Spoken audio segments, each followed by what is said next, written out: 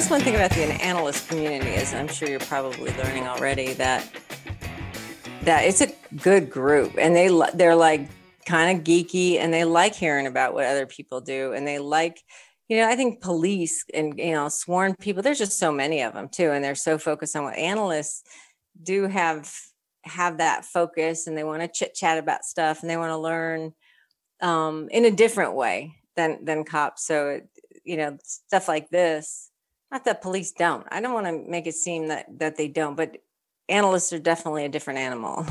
I'm sure you see that better than anybody, being on both sides. How was it that you get into crime analysis? Well, it was, can I say accidentally? When I was in a graduate program at Arizona State University in early 90s, I just worked hard. I got my master's degree. I worked hard for professors. I was a TA for a stats professor, and got good grades and was proactive in taking opportunities in graduate school.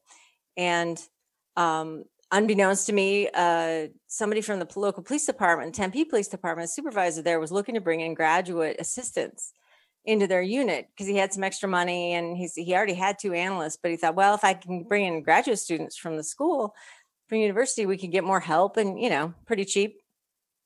And so I was recommended by a professor because I was good at what I did, but I didn't have any policing classes or any criminology classes or anything. I just was good at research stats and, was a good student.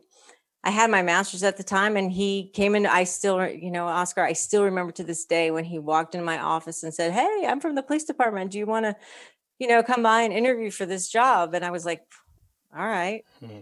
And I did. I'm like, hey, what the heck? If I get it, it's a little bit extra money. I don't have to take out as many loans. Right. Never been in a police department before. Never been pulled over by police before. Didn't know anything about it. I'm all right. So I went over and interviewed, and I did okay. I think they were hiring 2 people, and I was like 3rd. And then I got through the back. Nobody else could get through the background and the polygraph and all that stuff, because I think graduate students didn't anticipate that they would have to do that, right? Right. And I just started as a part-timer, and by the time that was in July, and by like say July of 94, I hate to say the year, but July of 94, and by October 95, I was a full-time crime analyst, because the position, somebody had left, the position opened up, and I was like, I love this. I was doing the job within a couple months. I was doing what the other, I was just part-time, doing the stats, doing the data, different projects. I loved it. And to get a full-time job, I was still working on my PhD, but so I did that, and I got the job, and then I didn't get my PhD until the next year. So I worked full-time and worked on my dissertation and stuff. So it was falling into it big time. Right. Yeah. It changed my life, that one little decision. And that's why I think it's so remarkable that I still remember when he came into my office. It was just so, because that decision, that conversation changed the trajectory of my entire life. Crazy. You were not planning to go into crime analysis. No, I was a PhD in sociology. My emphasis was gender studies and social psychology. I was going to be a women's studies professor. That was what I was on track for. I didn't really know. I was just getting a PhD, but right. And I loved research and statistics and all that. So and SPSS, I was good at all that stuff, but no clue. No, that's what I mean. Totally didn't even know that was a job or even interested in it at all. Yeah. Obviously, you had a big attraction towards analysis and data, right? Yep. Oh, yeah. Yeah. When I was an undergrad, I was like a TA for a research methods class. I taught, helped out all my friends. And then when I was in my master's program, I was a TA for a stats class. So yeah, I always loved that piece of it, probably more than a lot of the, the theory and all that. I really loved the data part of it and applying it. It was what I loved about it, because when you're in a PhD program, it's very, a lot of it's theoretical. Even the stuff that you do with data and all that, it's kind of, interviews of people talking about things they think about, not even of real stuff. And, working in a police department, doing data analysis was real, and it was given information, and your analysis was stuff that was happening right now, and you were giving it to people who were going to use it right now. One interesting thing that I have found talking to other analysts is this thing between academics, right, and the Mm-hmm. practitioners. So Yeah. how did you find that to be a problem when you first started in crime analysis? That's a good question. I was young. And so I was fairly young. I was about 24, 25 years old when I started, but it was part-time, right? And so it was 20 hours a week. And I wasn't like a full-time employee. So I would come in and I had good mentors. The two analysts who were there were good guys and they had been there for a little while. So I went on ride-alongs. I had to go out and buy new clothes to work in a professional setting because I was a graduate student, a graduate student in Arizona, you run around to ride a bicycle to work every day, Right. so you're not wearing nice clothes. And the adjustment, it wasn't really from academia as much because I was a master's student or a first year PhD student. I was just young, right? It was young and just learning the professional side of things, going to a job every day versus kind of showing up and teaching undergrads and working with a professor and going to class. So I think that was the adjustment more than a perspective. Though I did, my first ride along, there was a police, a sergeant took me on my first ride along and because I had never studied crime, I'd never studied policing and all that. And I learned, and he had really good conversations and stuff that I didn't really ever think about before. So I think I went in with an open mind because I didn't have the background of the academic criminal justice policing view of things. I just went in kind of blind in that sense and just learned on. So I think my experience was a little bit different than just a straight like academic perspective of policing versus a practical perspective, if that makes sense. At what point you make that transition from being a crime analyst to getting to what you do today? I don't know if it's my whole career has been accidental. I don't think so. This is my theory. How I got to where I am today was that in each job that I had, I did the best that I could, and I learned the most that I could, and I took the skills that I had and applied it because I didn't necessarily know walking into the job how to do everything, right? So as a graduate student, I went to the police department, applied what I did, became a crime analyst. I used to go to conferences as an analyst, but then as a PhD, going to conferences and I would talk about crime analysis, but then I had the academic side background. So people would notice me. I was probably a little obnoxious. I was still young. I was probably a little obnoxious at a conference here and there. So I got people's attention because some of these academics were like, hey, wait a second. She knows what we know, but she's also a crime analyst. So she knows what the police side of things too. And so that attention, somebody noticed me and for a job in DC, I said, hey, well, maybe, Rachel, I got a phone call randomly. I still remember when I was sitting at my desk as a crime analyst and I got a telephone call from David Weisberg, who I had no idea who he was at the time because I wasn't a criminology person. Right. I would call him the top researcher in policing today. Right. I mean, he's done all the hot spots research, all that. No idea who he was. Called me and said, hey, we have a job at the Police Foundation. Would you like to interview? I said, okay. All right. What's the Police Foundation? I don't. And, but it's for a senior research associate. We want you to be in charge of the crime mapping laboratory. You go around the country and you'll help other crime analysts. And I'm like, all right. So I flew out and we did an interview. And that was the week before Thanksgiving. And by the end of January of that same year, I was there in DC, working at the Police Foundation.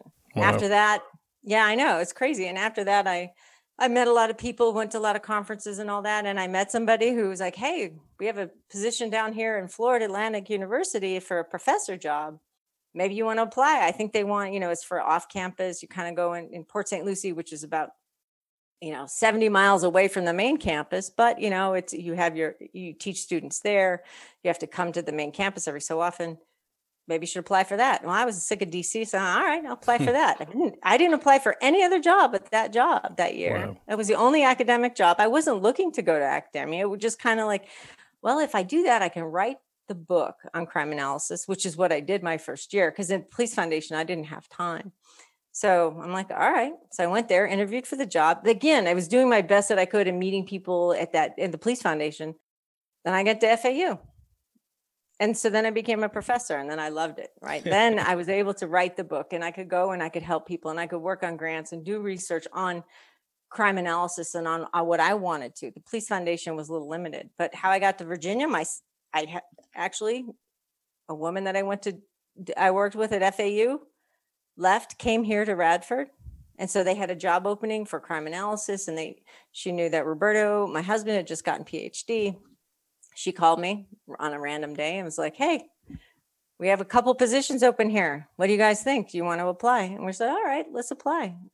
So, because I talk to my students who are in the crime analysis minor at at Radford University, and I tell them, I said, my experience isn't necessarily what's going to happen, but because I want them to get the education, right? They're learning about crime analysis. I'm able to teach them all the things that I know and from the book and from my own experience.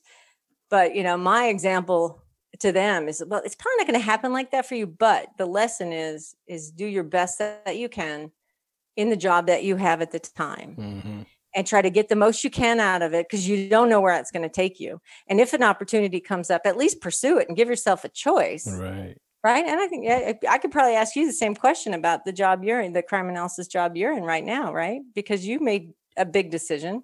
Right. Yeah. Yeah. Nothing like what you went through, but it doesn't sound like you have regretted any of the positions. Sound like you have really loved what you're doing every day anyways. Yeah, no, definitely. I think the biggest decision was the one where I went from Arizona as a crime analyst to Washington, D.C., because I sold my house in 3 days. I picked up, I moved. I was living in a hotel, and it was like a huge snowstorm, like the first week I got there, and I was coming from Arizona. It's kind of like coming from Florida. I'm like, oh my gosh, what did I do? I mean, it was just, my whole life changed in a matter of 6 weeks, from the day of the interview until the day that I moved there. It was like a whirlwind, crazy. It was, and it was Y2K too. This is my brag, is that my last day as a crime analyst was January 31st, 1999. And at 5:00, I'm like, see you guys later. And they were all because it was Y2K. They were all working that night. And I was like, see ya, I'm done. Yeah. And everyone was freaked out about that change. Yeah, too. freaked out. Nothing happened, but. And nothing happens. Nope. Thinking back about all that you have done so far, if you could go back, what advice would you give your younger self about your future? That's a good question. I think, it's funny because I can think about this a couple different ways.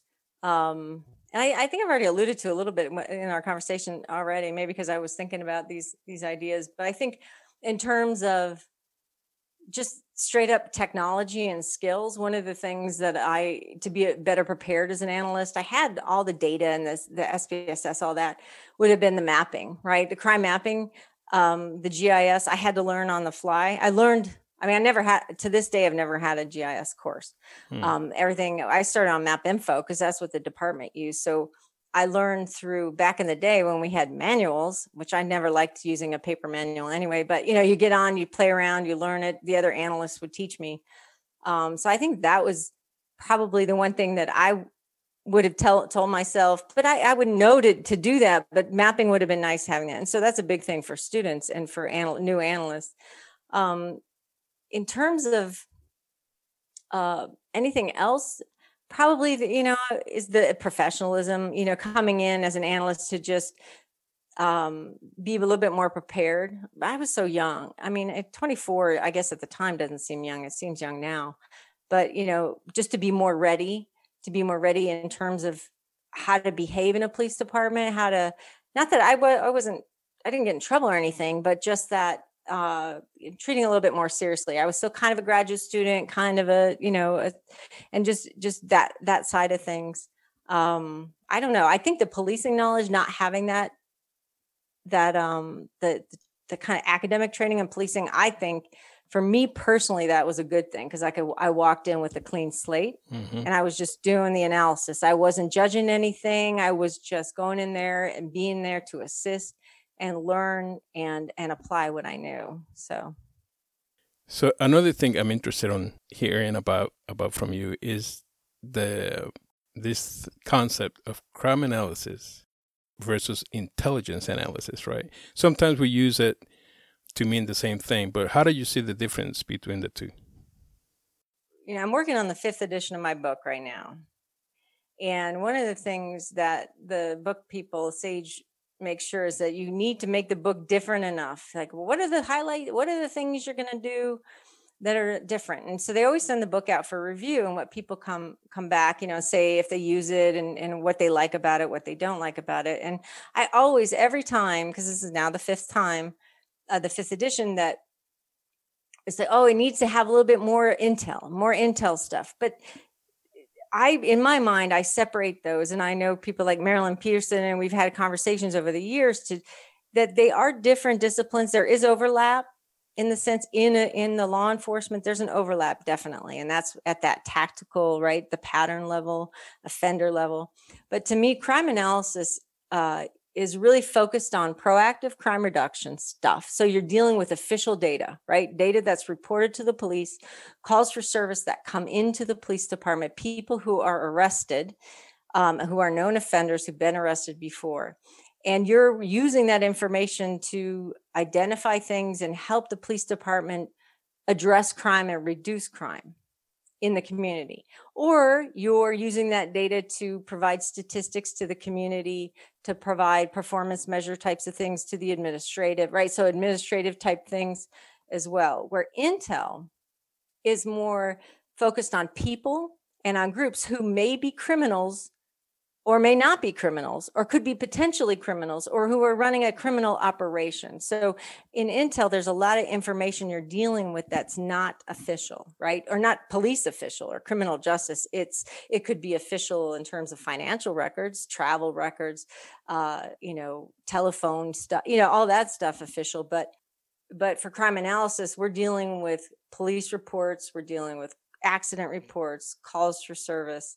And so and the purpose is different, right? The intel is really to get in. That's why sometimes there's units with intel analysts who don't talk to anybody else, because it has to be that super secret because of what they're working on, organized crime and different things. So that's really how I separate them: the official information, proactive crime reduction, administrative, with not so official criminal justice focused on people and groups who may or may not be criminals at the time, or and then in tactical crime analysis is where they overlap, because you need to have some of that intel to help solve patterns. The patterns that you get come through the official data, but some of that solving those patterns, you need some of that intel too, right? The intel analysis type thing. So do you feel like it's a different type of skills between one group or the other?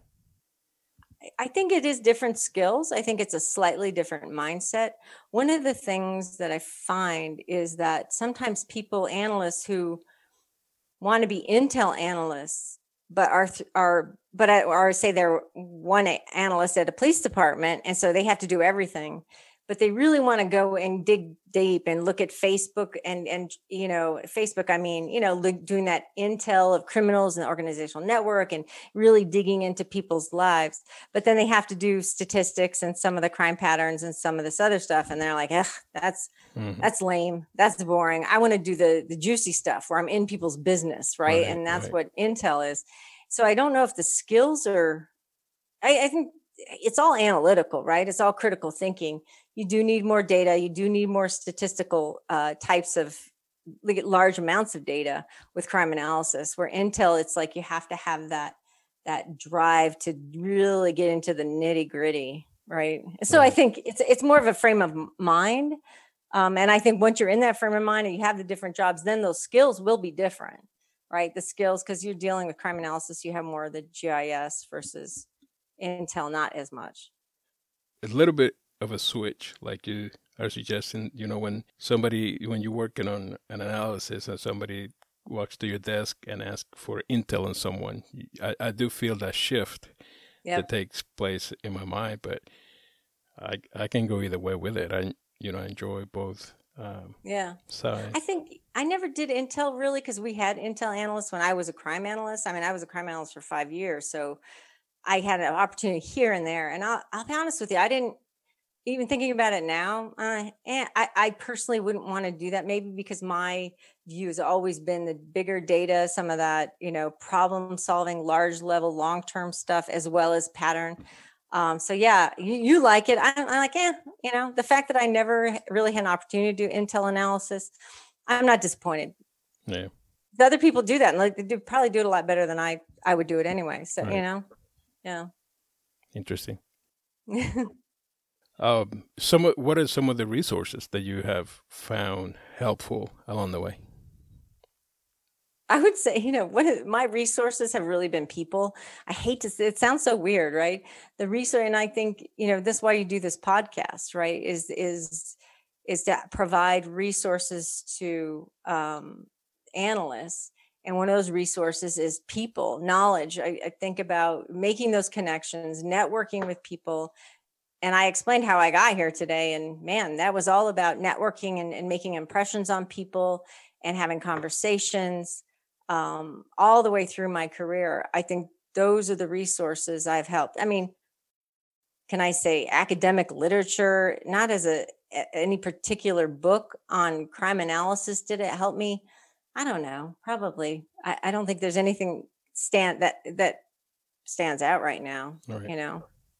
I think it's the people, not just directly, but even, in the associations, different analysts from different departments, asking them questions, kind of seeing what they do, products that they do. I did a project at the Police Foundation when I was there. We were trying to come up with what's a good crime pattern. And I went to IACA and said, hey, can people send me, I must have gotten 200 different examples of crime patterns. Wow. I mean, what a great resource to do my research, right? I mean, to come up with something that others could use. So I think people, that sounds weird, but people. Yeah, no, it makes sense. Something you mentioned earlier is that crime analyst communities is a very interesting group of people. I noticed. Yeah, I mean, I've been 94. It's been a lot, over 20 years, 25 years now. Definitely that's where I would put that with that my whole career and resources for other people. And I try to be a resource for other people as well too. Right. What would you say are the three things that you think are the most important skills for a crime analyst? I probably putting them into three categories. I don't know if these are all skills. Are these skills? Well, I'm just going to go with these three. Right. I don't know if they're skills as much. Perfect. I do think, I mean, the first one maybe is what you're getting for it, but you do have to be able to use computers, obviously, technology skills. I don't mean technology and fixing a computer, though. Back in the day, in the 90s, when the officers first got laptops, they would come in our office in crime analysis and say, hey, can you fix this? My colleague would say, yeah, all right, because he was a computer geek. He could do all that. I said, no, I don't know anything about your computer, which I knew a little. I could have helped him. I'm like, I don't know anything. So I don't mean that.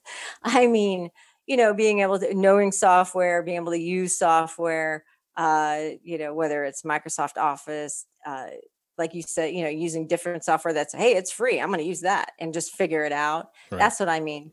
Understanding data, I think is important. Understanding data, databases, variables, what kind of variables and how they're made up, and what they do, the quality of data, all that's data stuff, right? That would be one category. I would put that with the technology, understanding data and databases. Then the second category, the second thing I think is critical thinking and problem solving, because I think critical meaning that when you're looking at data, you don't just take it at face value. Okay, is this right? Is this the way it should be? Because there's always problems with it. There's always problems with the data. Either it's how the officers put it in, it's how the dispatchers put it in, or it's because the technology wasn't working that day. I don't know. But to have that critical mind of the data of what you're doing, but also critical thinking. And I don't mean criticism. I mean critical thinking of when somebody walks in your office and they say, hey, I'm looking for this. Can you help me? This is what I want to know. And you make sure that you really understand and question them. Don't just take it at face value that they want to know how many calls for service at this apartment complex. They really want to know the kind of things they can do and what kind of responses that they could implement in the next 3 weeks, which is a totally different question, right? Mm-hmm. So being critical that way of thinking ahead and problem solving, hey, you have this problem. How can I help to figure out what the best way to answer your question? Not let me just literally answer your question, right? And then, so that critical thinking, problem solving. So if you had those two things, I think you could be a good crime analyst because you'd have to learn. And I'll be honest with you, those are the two things I probably had coming in. Because the third one is understanding what I think is important is understanding what police can and can do with your stuff, with crime analysis, what they will do with it, and also understanding the perspective of police and understanding crime theory, how crime works, routine activity, and all that. That's one thing I didn't have walking in, because I didn't have that academic background. So I think that's important too, is knowing the police side of things, Mm-hmm. right? At the police side, what a police department, what are they using, is because they're not in the office with you, and what you think could be a great product may not be something that other people think is good, because they actually have to go and do something with it, right? Right. So I think that empathy for the sworn side, but also understanding crime. That's probably a fourth one, is understanding how crime works, crime prevention, all that stuff. Not really skills, but kind of categories, I guess. Right. Right. Yeah. It's funny. I teach a capstone class for our crime analysis minor. And I was telling my students last night, we're talking about patterns and we're critiquing patterns. They created some patterns and now they're making changes to make it best they can. I said, your patterns have to be good. I said, think about this. As a student, if you become a crime analyst, you could have 200 people looking at your product. Your product that you just spent 10 minutes, an hour, whatever, 200 human beings are going to look at that. And some of them may actually be held accountable and maybe get in trouble for not doing something based on something you put out. I said, it's got to be good. Right. And they just looked at me like, wow, what? This is important. This is an important job. Right. Right. So what are some of the myths that you would like to debunk about crime analysis? All right. Let's see. I've got two myths. How's that? The first one is for students, because I know that you want to talk a little bit to students, because, different people use this podcast. The first thing, and this is so simple, and I don't know, maybe at this point in the podcast, people are like, duh. But for students, I don't know why students think that crime analysis is forensics. So, it's whether maybe because they call it criminal analysis. So either one of two things, either it's forensics. Back when I was starting and we had interns coming in the 90s, everybody wanted to be a profiler, right? And we still have a lot of students who want to come in and do profiling of serial killers and all that. So they're like, oh, I want to be a crime analysis minor so I can do profiling or forensics. I said, no. So I think that's a common myth. There was a point, I think I was a crime analyst for 4 or 5 years before my parents even knew what I did. They thought I was doing one of these two things. I don't even remember which one it was. I'm like, no, but that's not what I do. Do you ever listen to me? Just in their minds, right? In their minds. So that's a big myth. And I think, like I said, at this point in the podcast, I don't know if that's going to debunk anything, but I think the second myth, I think that is important for crime analysts. And I truly believe this, and I could have a conversation about this, and I'm sure I would have some folks that I know, crime analysts, who would argue with me. But a myth that police officers are their main customers. That is a myth. Police officers are not the main customers of crime analysis in a police department, if you're doing it right. Now, first of all, when I say main customers, I mean people who are going to take and do their job differently that day based on what you put out. Now, a police officer, as a comment, so a police officer may get a pattern, but they may or may not look at it, right? It's going to be that sergeant or lieutenant who's going to make them go out and do something differently, not them themselves, right? So who's the customer then? So if you say, okay, if your crime analysis only went to police officers and nobody else, how much would really be done with that analysis? Not much, because officers are answering calls, Oscar. Calls for service every day. They have to go, why do I care about analysis? I got to go to my next call. What's the analysis going to do? To tell me that this area has been a problem for 20 years? Big whoop, I got to go to this call, right? Yeah. So the main customer of the kind of things I'm talking about, whether it's crime patterns, repeat calls for service, long-term problem analysis, even some of that organized crime, and maybe for the intel it's a little bit more, but even then it's going to be the specialized units, the narc units, those kind of things. Patrol officers, and maybe I need to qualify this. Patrol officers are not their main customers. And so many times I go to conferences. Well, the officer, I got to get this out. We got to go to briefing and we got to tell them all our stuff. If you send it to sergeants and lieutenants and they are required to do something, the officers don't ever need to see your analysis, ever, because their jobs will change based on if they're supervisor. Now, the supervisors might provide them the analysis, so they have a little better sense of it and where they need to go and why. But the main customers are going to be higher up people. I think that's a myth. That would be different than sending them a pattern, for example, right? Well, what I mean is, you as an analyst, you produce a pattern, and most analysts do this, right? Because that's a core thing of what analysts do. So you do a pattern and you send it out to the whole police department. Depending on, now, see, most police departments, everybody, you think, oh, the officers, they're the ones who get it because they're going to go out and look for the bad guys on the pattern. They're going to go to that area. Most of the time, they don't do anything. The pattern comes out and they're like, and they, maybe some of them who are like gung-ho will go out and do something. Most of them be like, yeah, all right, that's nice, that's interesting, but I have to go over here to answer my call. I have to go over here and have, wherever I want to go in between calls. I'm not going to go in the pattern area necessarily unless somebody makes me. And this goes back to stratified policing, obviously. I mean, Oscar, which is a little bit beyond this podcast. But so are the officers really the customers if they can take it or leave it? They get a pattern, they don't have to do anything. Nobody's making them do anything. It's their choice. If it's their choice, in my experience in the last 25 years, most of them choose not to use it. It's like, it's one of those things like when you look up something on Google, oh, that's interesting, and you put it away, right? That's basically what a pattern is for most patrol officers. Oh, that's interesting, and I'm going to put it away. It doesn't really change what they're going to do that day. But depending on the department and the main customer should be the higher ups who say, yes, we have a strategic approach. We're going to go out proactively. I'm going to tell my officers we need to go there. And then they get the product and then they can give it to the officers. But that's not what I mean by main customer is who's really going to do something with that. Right. Like I said, I started that myth by saying that I know a lot of analysts will argue with me on that. And I could sit and have an argument, and I would love to have that argument. But in my opinion, and I get to talk, I get to make the argument right here by myself. Right. But that would be a myth. Sure. So along the way, who has been the most influential people or person on the way that you have approached your work and career? Yeah. Most influential person.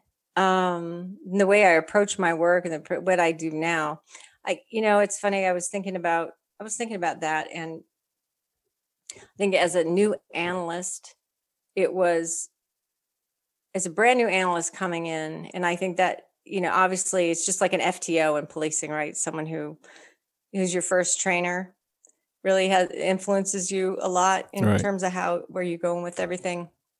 So I think that analyst who I worked closely with when I first started was very influential in how I thought about crime analysis and the, working in a department and everything. But I think, now in expanding to what I do now in the last 15 years, it's got to be my husband, Roberto. We started working together in 2004.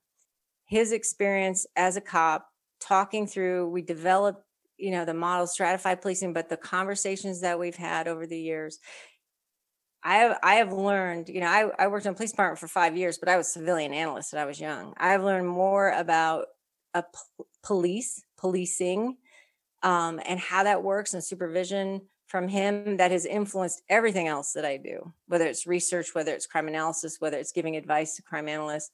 I think being a wife of a cop too probably has influenced me just in my overall perspective, because, it's different when you, as an analyst, you're a civilian and you work and you see the cops go out in uniforms every day.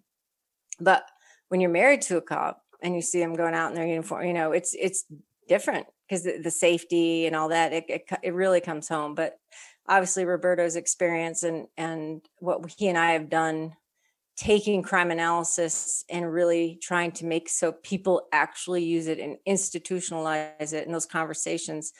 A lot of things that I thought as an analyst are different now. Because I would have said, as an analyst, oh yeah, officers are my audience. Mm-hmm. I would have said that coming out after 5 years with a PhD. I would have said that.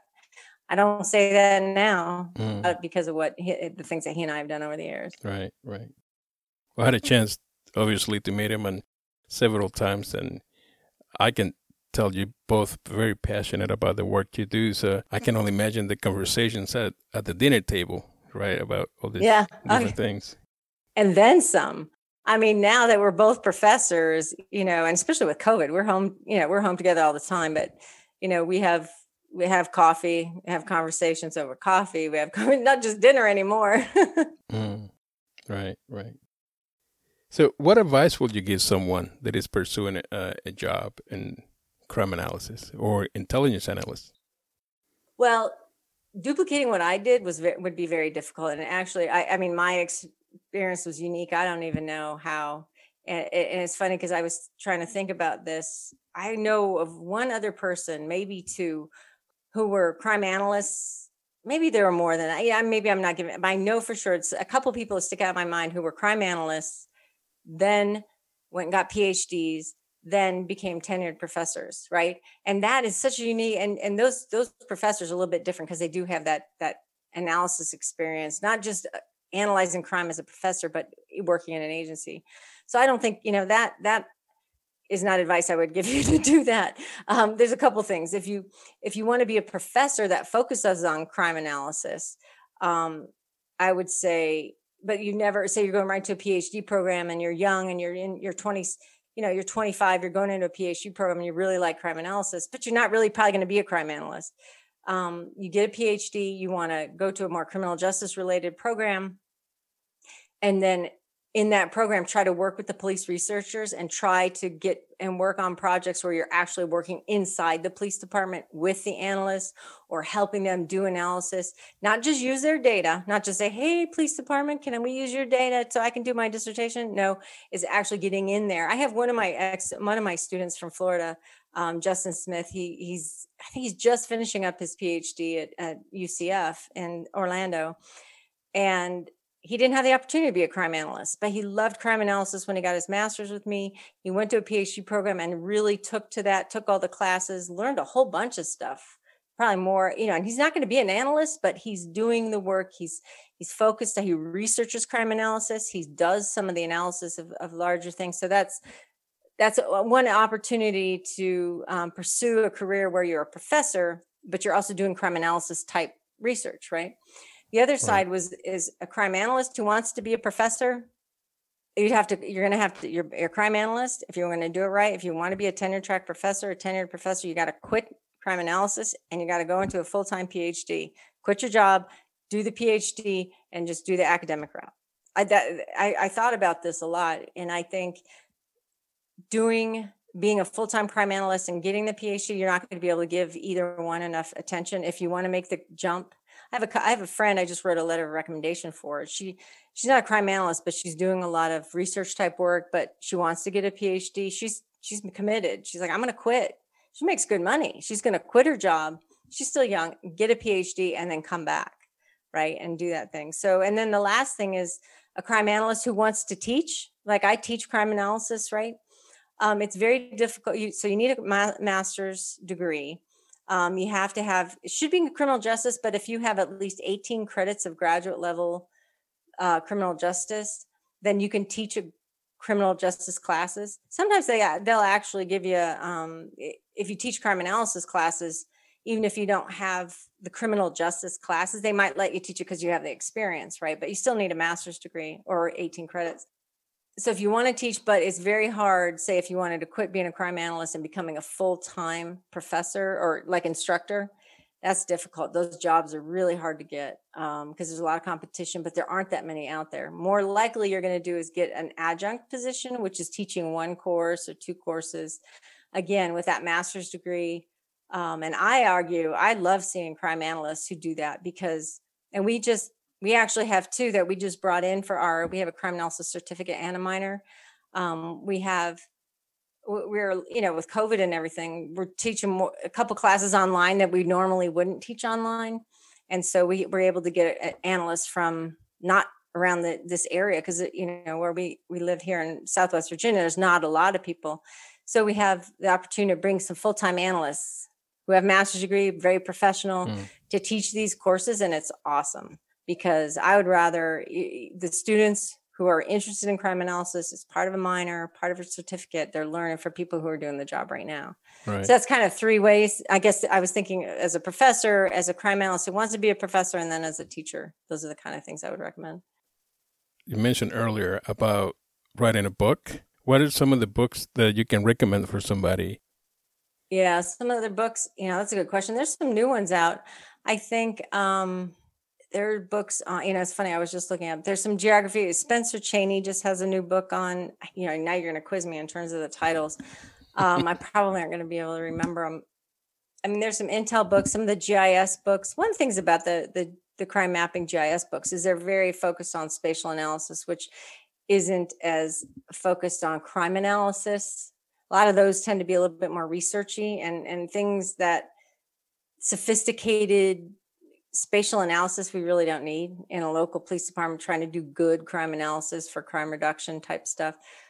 I'm trying to make it so my book's the only book you need, right? I mean, my book's an introductory book and it's mainly for undergrads, but new crime analysts can do that. I think there's a couple that there's a 60 Steps book, which is a problem solving book that the POP Center has at Arizona State University Problem Policing Center. That was by John Eck and Ron Clark. That's an awesome book because it takes not just crime analysis, but all the concepts that come from research and the theories and put it all together in very short, like 2-page things. And they actually have techniques and statistics in there too. So that one's really good. And it's for problem solving, but it's just for crime analysis, for any type of crime analysis that you're doing.